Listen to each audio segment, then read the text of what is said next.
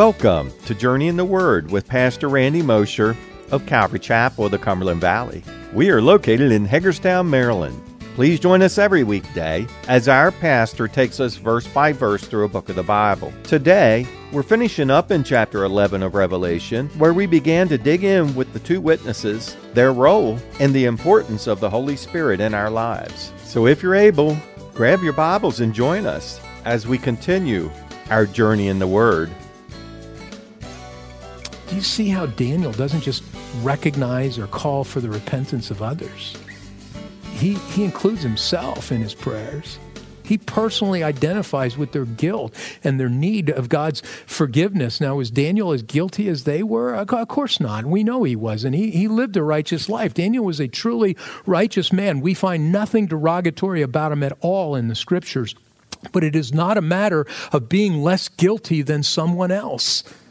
But it's the recognition that we're all guilty, regardless of how righteous a life we might be living. We've all sinned against God in some way.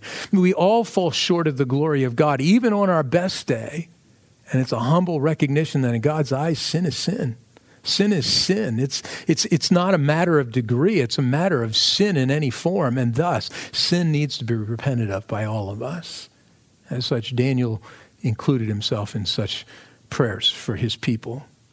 I think as I was reading that prayer, I was thinking to myself, I wonder what difference it would make in our own nation if instead of just turning on the news and pointing our finger at those people, that group, those whatever, and started falling on our knees and praying like this with our own identification, with our own sins in our own lives, with the country in which we live, what difference it would make.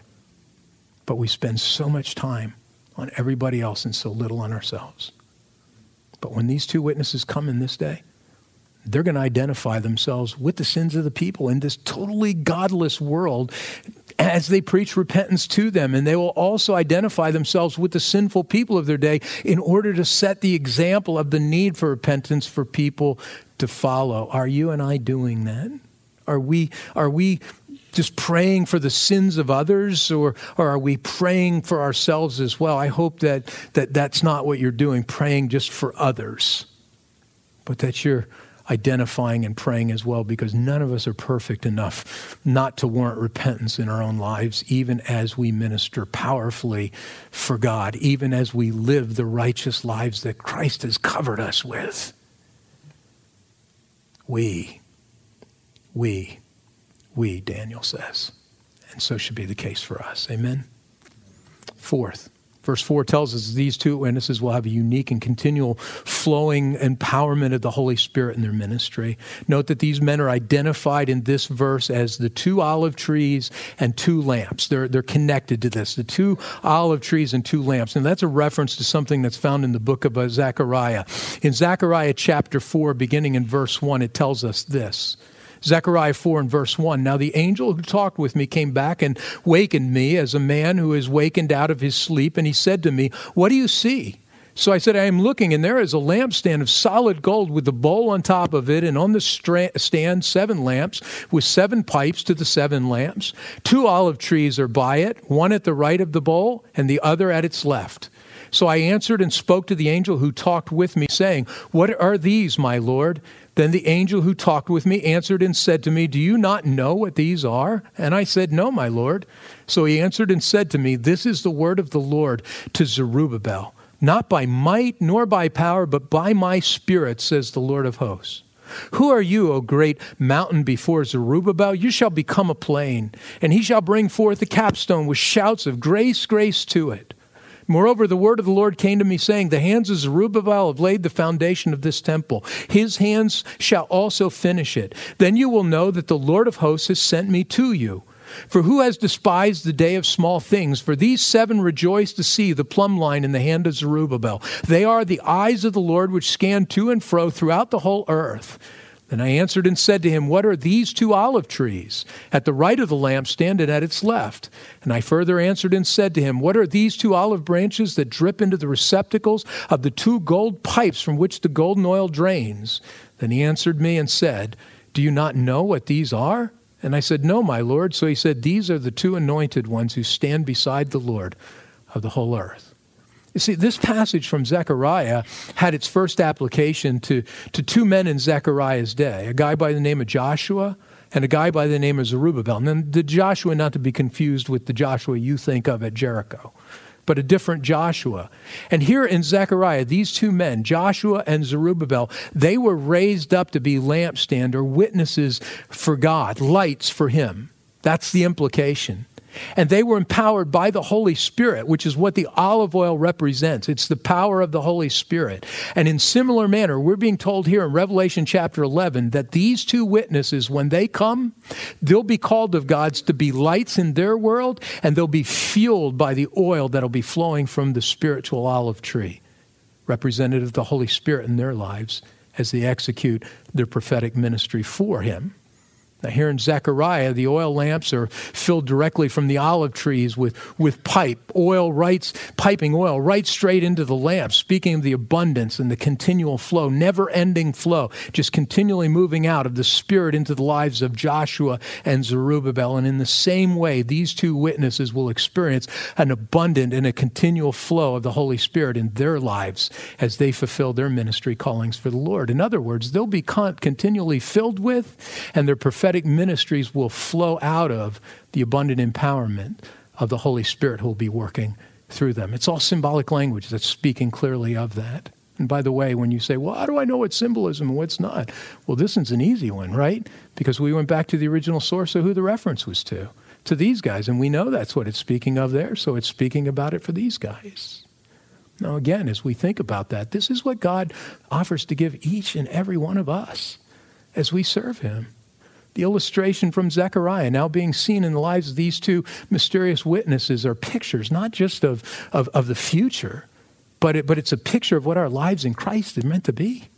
This is what our lives should be. If we're going to be his powerful witnesses in this world, then two things must happen. We must first have something to witness about, which we do, right? We have to have that personal encounter with Jesus Christ, which you have. If you place your faith in him, you've had that encounter with Jesus, and you have good news to share with people just from your own life. I can testify of what Jesus has done for me. I can testify of his work on the cross for me. I can testify of the blessing of knowing him each and every day of my life, and the insurance that I have, not the insurance, the assurance that I have that too, I guess, but the assurance of eternal life as a result. So we have to first have something to witness about, which he's given us if you're in faith in Christ. But we also have to have the power of the Holy Spirit to bring forth those things that we have to bring forth to be witnesses of him. We need the overpowering, the overflowing presence of the Holy Spirit in our lives. And like Joshua, like Zerubbabel, like the disciples at Pentecost, and like these two witnesses here in Revelation, we need the continual flow of the Holy Spirit in our lives. And in light of that truth, let me ask you a very important question this morning.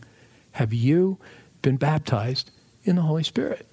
Have you been baptized in the Holy Spirit? I don't mean do you have the Holy Spirit in your life. If you're in Christ, his Spirit is already in you, despite what some groups within Christianity would teach. Some will tell you that until you're baptized, you really don't have the Spirit of Christ. Well, that flies against the truth of the Scriptures, where we're told that if you don't have the Spirit, you don't have life, you don't have Christ. Because the moment we place our faith in Christ, we receive his Spirit. But what I mean is, have you been baptized by his Spirit? Have you yielded your life to the overflowing, inward and outwardly empowering relationship that the Spirit of God wants to have with you in your life? I've often taught this to you, but the Scriptures give us three different relationships of the Holy Spirit to our lives. The first of those two relationships are found in John chapter 14, verses 16 and 17.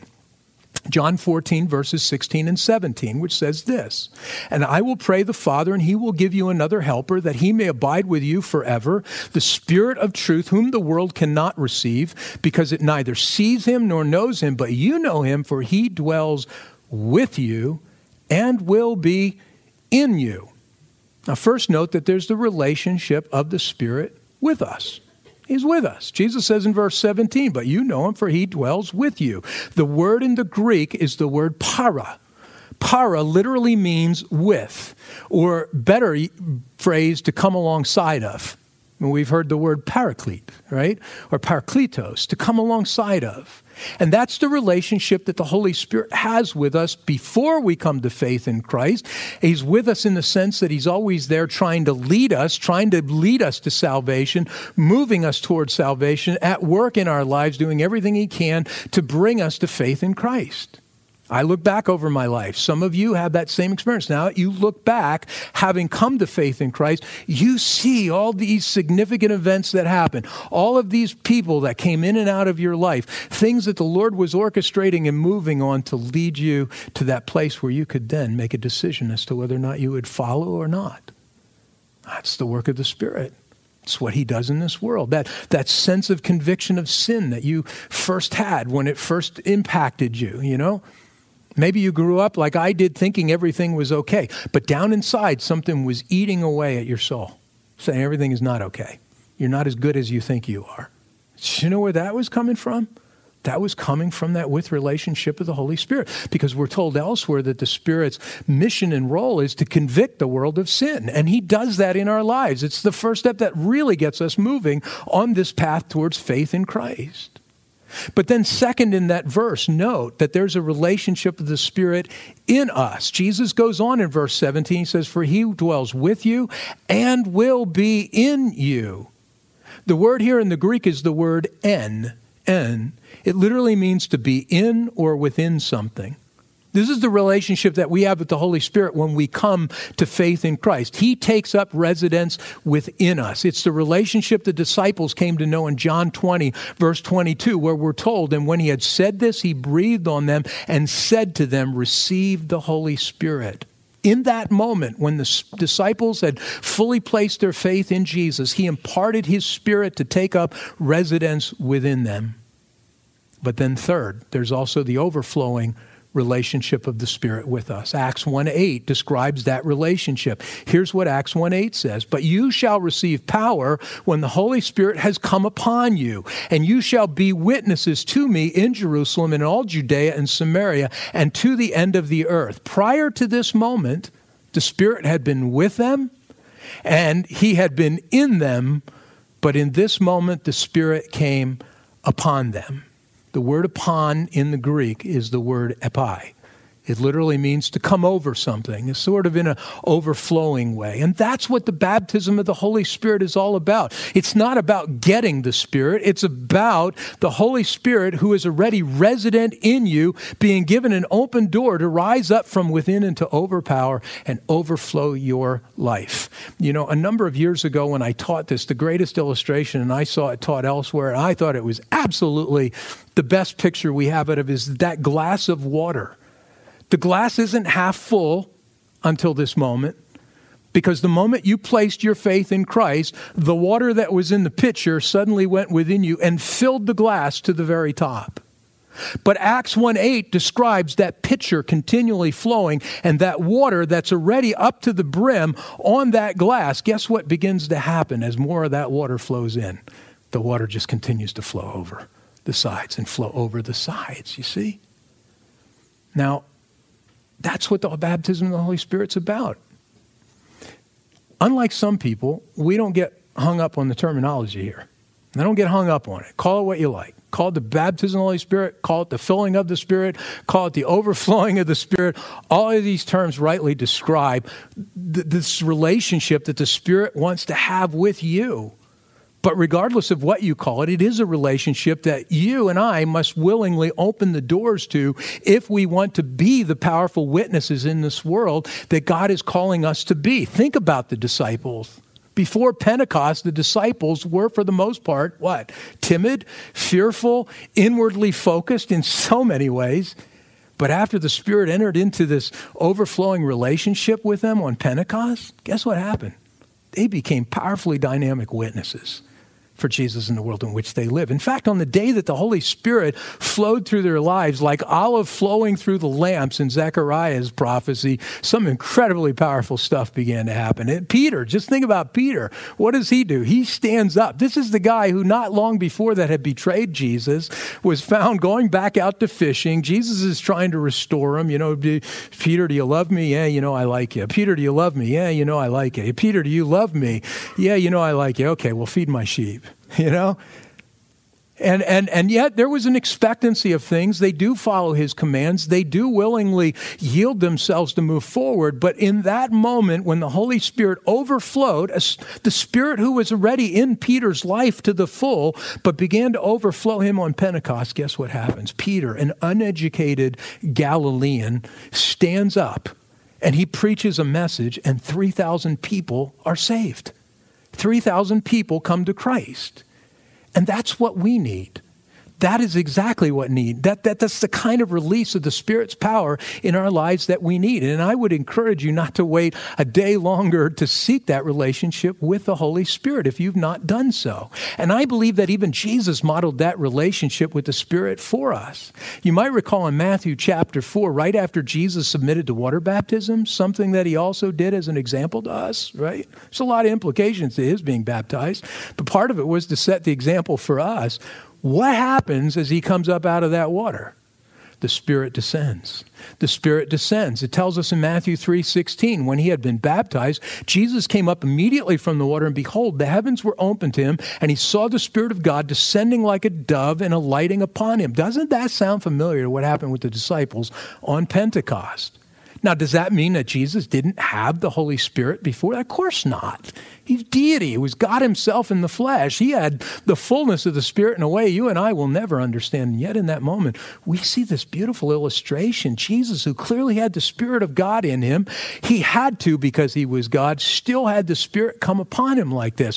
Right after being baptized in water, he was in a sense also baptized by the Spirit. And after this happened, guess what Jesus started to do? That's when his public ministry began. That's when his public ministry began, right after that happened. And just as Jesus did with so many other things, he was, again, giving us a demonstration of things that pertain to our lives spiritually, showing us how we need the empowerment of the Holy Spirit to make us effective witnesses for him. But this is a matter of being willing to yield. And it's a matter of being willing to submit yourself to the relationship that God wants to have with you through his Holy Spirit like this. Yes, his Spirit is with you. And yes, his Spirit is in you.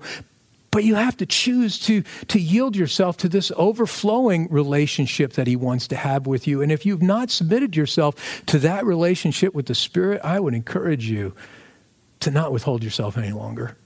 You need this overflowing empowerment of which the Holy Spirit will bring to your life to be that powerful servant, that powerful witness that God desires for you to be in this era of history in which he's appointed for you and me to live. How do you enter in that relationship? Well, not through all the crazy and hyper-spiritual kind of formulas and rituals that seem to be perpetuated, in particular in American Christianity, American kind of thinking, but much of the stuff that we see going on associated with this, it doesn't even line up with the simplicity of what the Scriptures tell us. Jesus told us how, and he made it really simple. Here's what he said. Luke chapter 11, verse 9 through 13.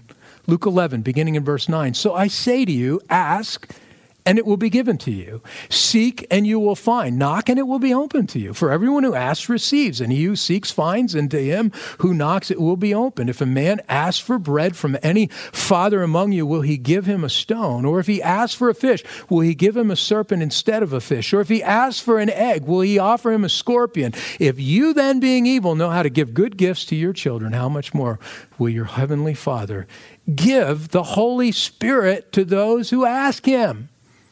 I love that passage because far too often we quote the first part, ask, it'll be given, seek, you'll find, knock, it'll be open, but we don't see the context. And he's taking you to the context. He says, ask, and I'll give you the Spirit. Ask. I'll give them to you. If you're an unbeliever and you're putting your faith in me, ask, and I'll give them to you. If you're a believer, ask, and I'll pour him out on you just as I did on Acts 1:8 on Pentecost. Jesus says, just ask and God will give. No need to hang out at the altar for something spectacular to happen. No need to wait for some specific physical sign to occur. Just ask in simple faith. And God promises you that the overflowing presence of his Spirit in your life will come upon you. And you'll be able to do the work that he's called for you to do. And by the way, once you've done that, the Bible also says that you're to keep on doing that continually, day upon day upon day upon day. I'd argue minute upon minute, hour upon hour, throughout the day. The Apostle Paul in Ephesians 5:18 says what? Be filled with the Spirit. The tense that he uses in the Greek is a tense which he's commanding that literally means keep on keeping on being filled with the Spirit. Paul is saying that this isn't just a once and done thing, but it's really a continual relationship of God's Spirit that we're to open our hearts to and ask for on an ongoing basis, you see. But make no mistake about it.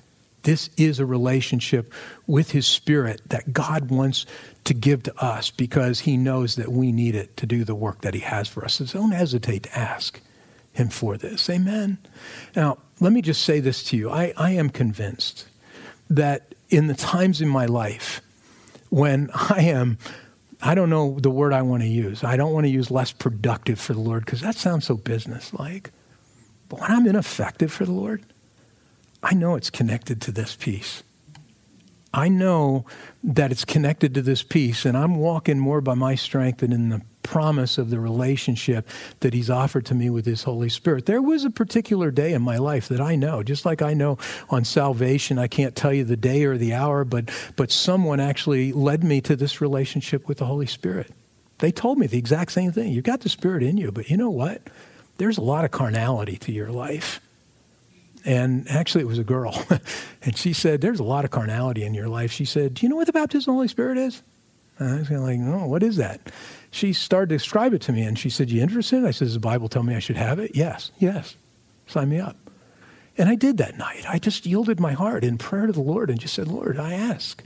I want to know that relationship with your Spirit. I want to be empowered in such a way that each and every day, each and every moment, Lord, I'd be effective for you. I'd be effective. That the stuff in my life that I just can't get a handle on, the carnality, the things that my mind will drift to, the things that I'd rather do will just fade because I'm so overwhelmed by the presence of your Spirit in my life. And I prayed that prayer.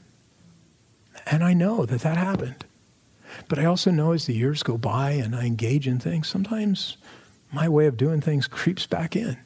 I got to run back to that altar in my heart and just ask again. And now it's to the point where from the moment I wake up, I used to always say, the moment you get up, you should be asking him, overflow me with your Spirit again today. Baptize me anew today. Can I say to you that I was wrong in saying that? You ought to be saying it as soon as you get up. You ought to say it as soon as you eat breakfast. You ought to say it as soon as you get in your car. You ought to just keep on asking him, Lord, just keep on filling me. Keep on overflowing me, Lord. I just want to be like that vessel, Lord, through who the oil is just flowing upon continually and overflowing so that I can be a lampstand in the generation in which I live. I hope this brings a balance to your understanding of these things because I do believe that there's an awful lot of confusion when it comes to this. And so many people are afraid of this because of all the crazy nonsense that they see. The crazy nonsense they see isn't because the gifts aren't for today or any of that, but it's because of the distorted way that they've approached this. The out of balance way that they approach this. And might I say to you also, look again in your scriptures when you see the disciples. I mentioned it with Jesus as well, but when the Spirit came upon them, where did their focus go? It went out. Their focus was external to themselves. Before that happened, the focus was internal. What we often see in the crazy stuff associated with this is an internal focus. It's about me. It's about how I feel. It's about what's happening with me. It's about this. I'm the center of it all. The true baptism of the Holy Spirit takes the focus off of you and puts it out there in a way that you will never understand apart from the Spirit doing this work in your life. Suddenly people are being saved. Suddenly it's not about the music or the lights or the smoke or the gifts, even with the gifts, it's not about those things. Those things might flow. The gifts might flow as you go about your work for the Lord, as he gives you those tools for ministry in serving people and reaching people. But ultimately, it won't matter to you. Those won't be your focus. What will be your focus is being that powerful witness that God has raised you up to be, that powerful servant that has raised you up to be. I often read to you guys, and I didn't put it in here this time, but I often read to you just, that prayer that Moody prayed, for this empowerment, knowing that this had to happen. He couldn't serve him without it. You see, these guys in that day, they're going to have a special calling, but you do too. You do too. So as you look at them, don't just think about them. Think about what the Lord has placed you here for to do and what you need to accomplish that. Amen. Thank you for joining us for another episode of Journey in the Word, a verse-by-verse teaching ministry of Calvary Chapel of the Cumberland Valley. If you would like to listen to more teachings or find out more information about us, go to www.journeyintheword.org. That's www.journeyintheword.org. Thanks again for listening. We hope you'll tune in for our next episode as we continue our journey in the Word.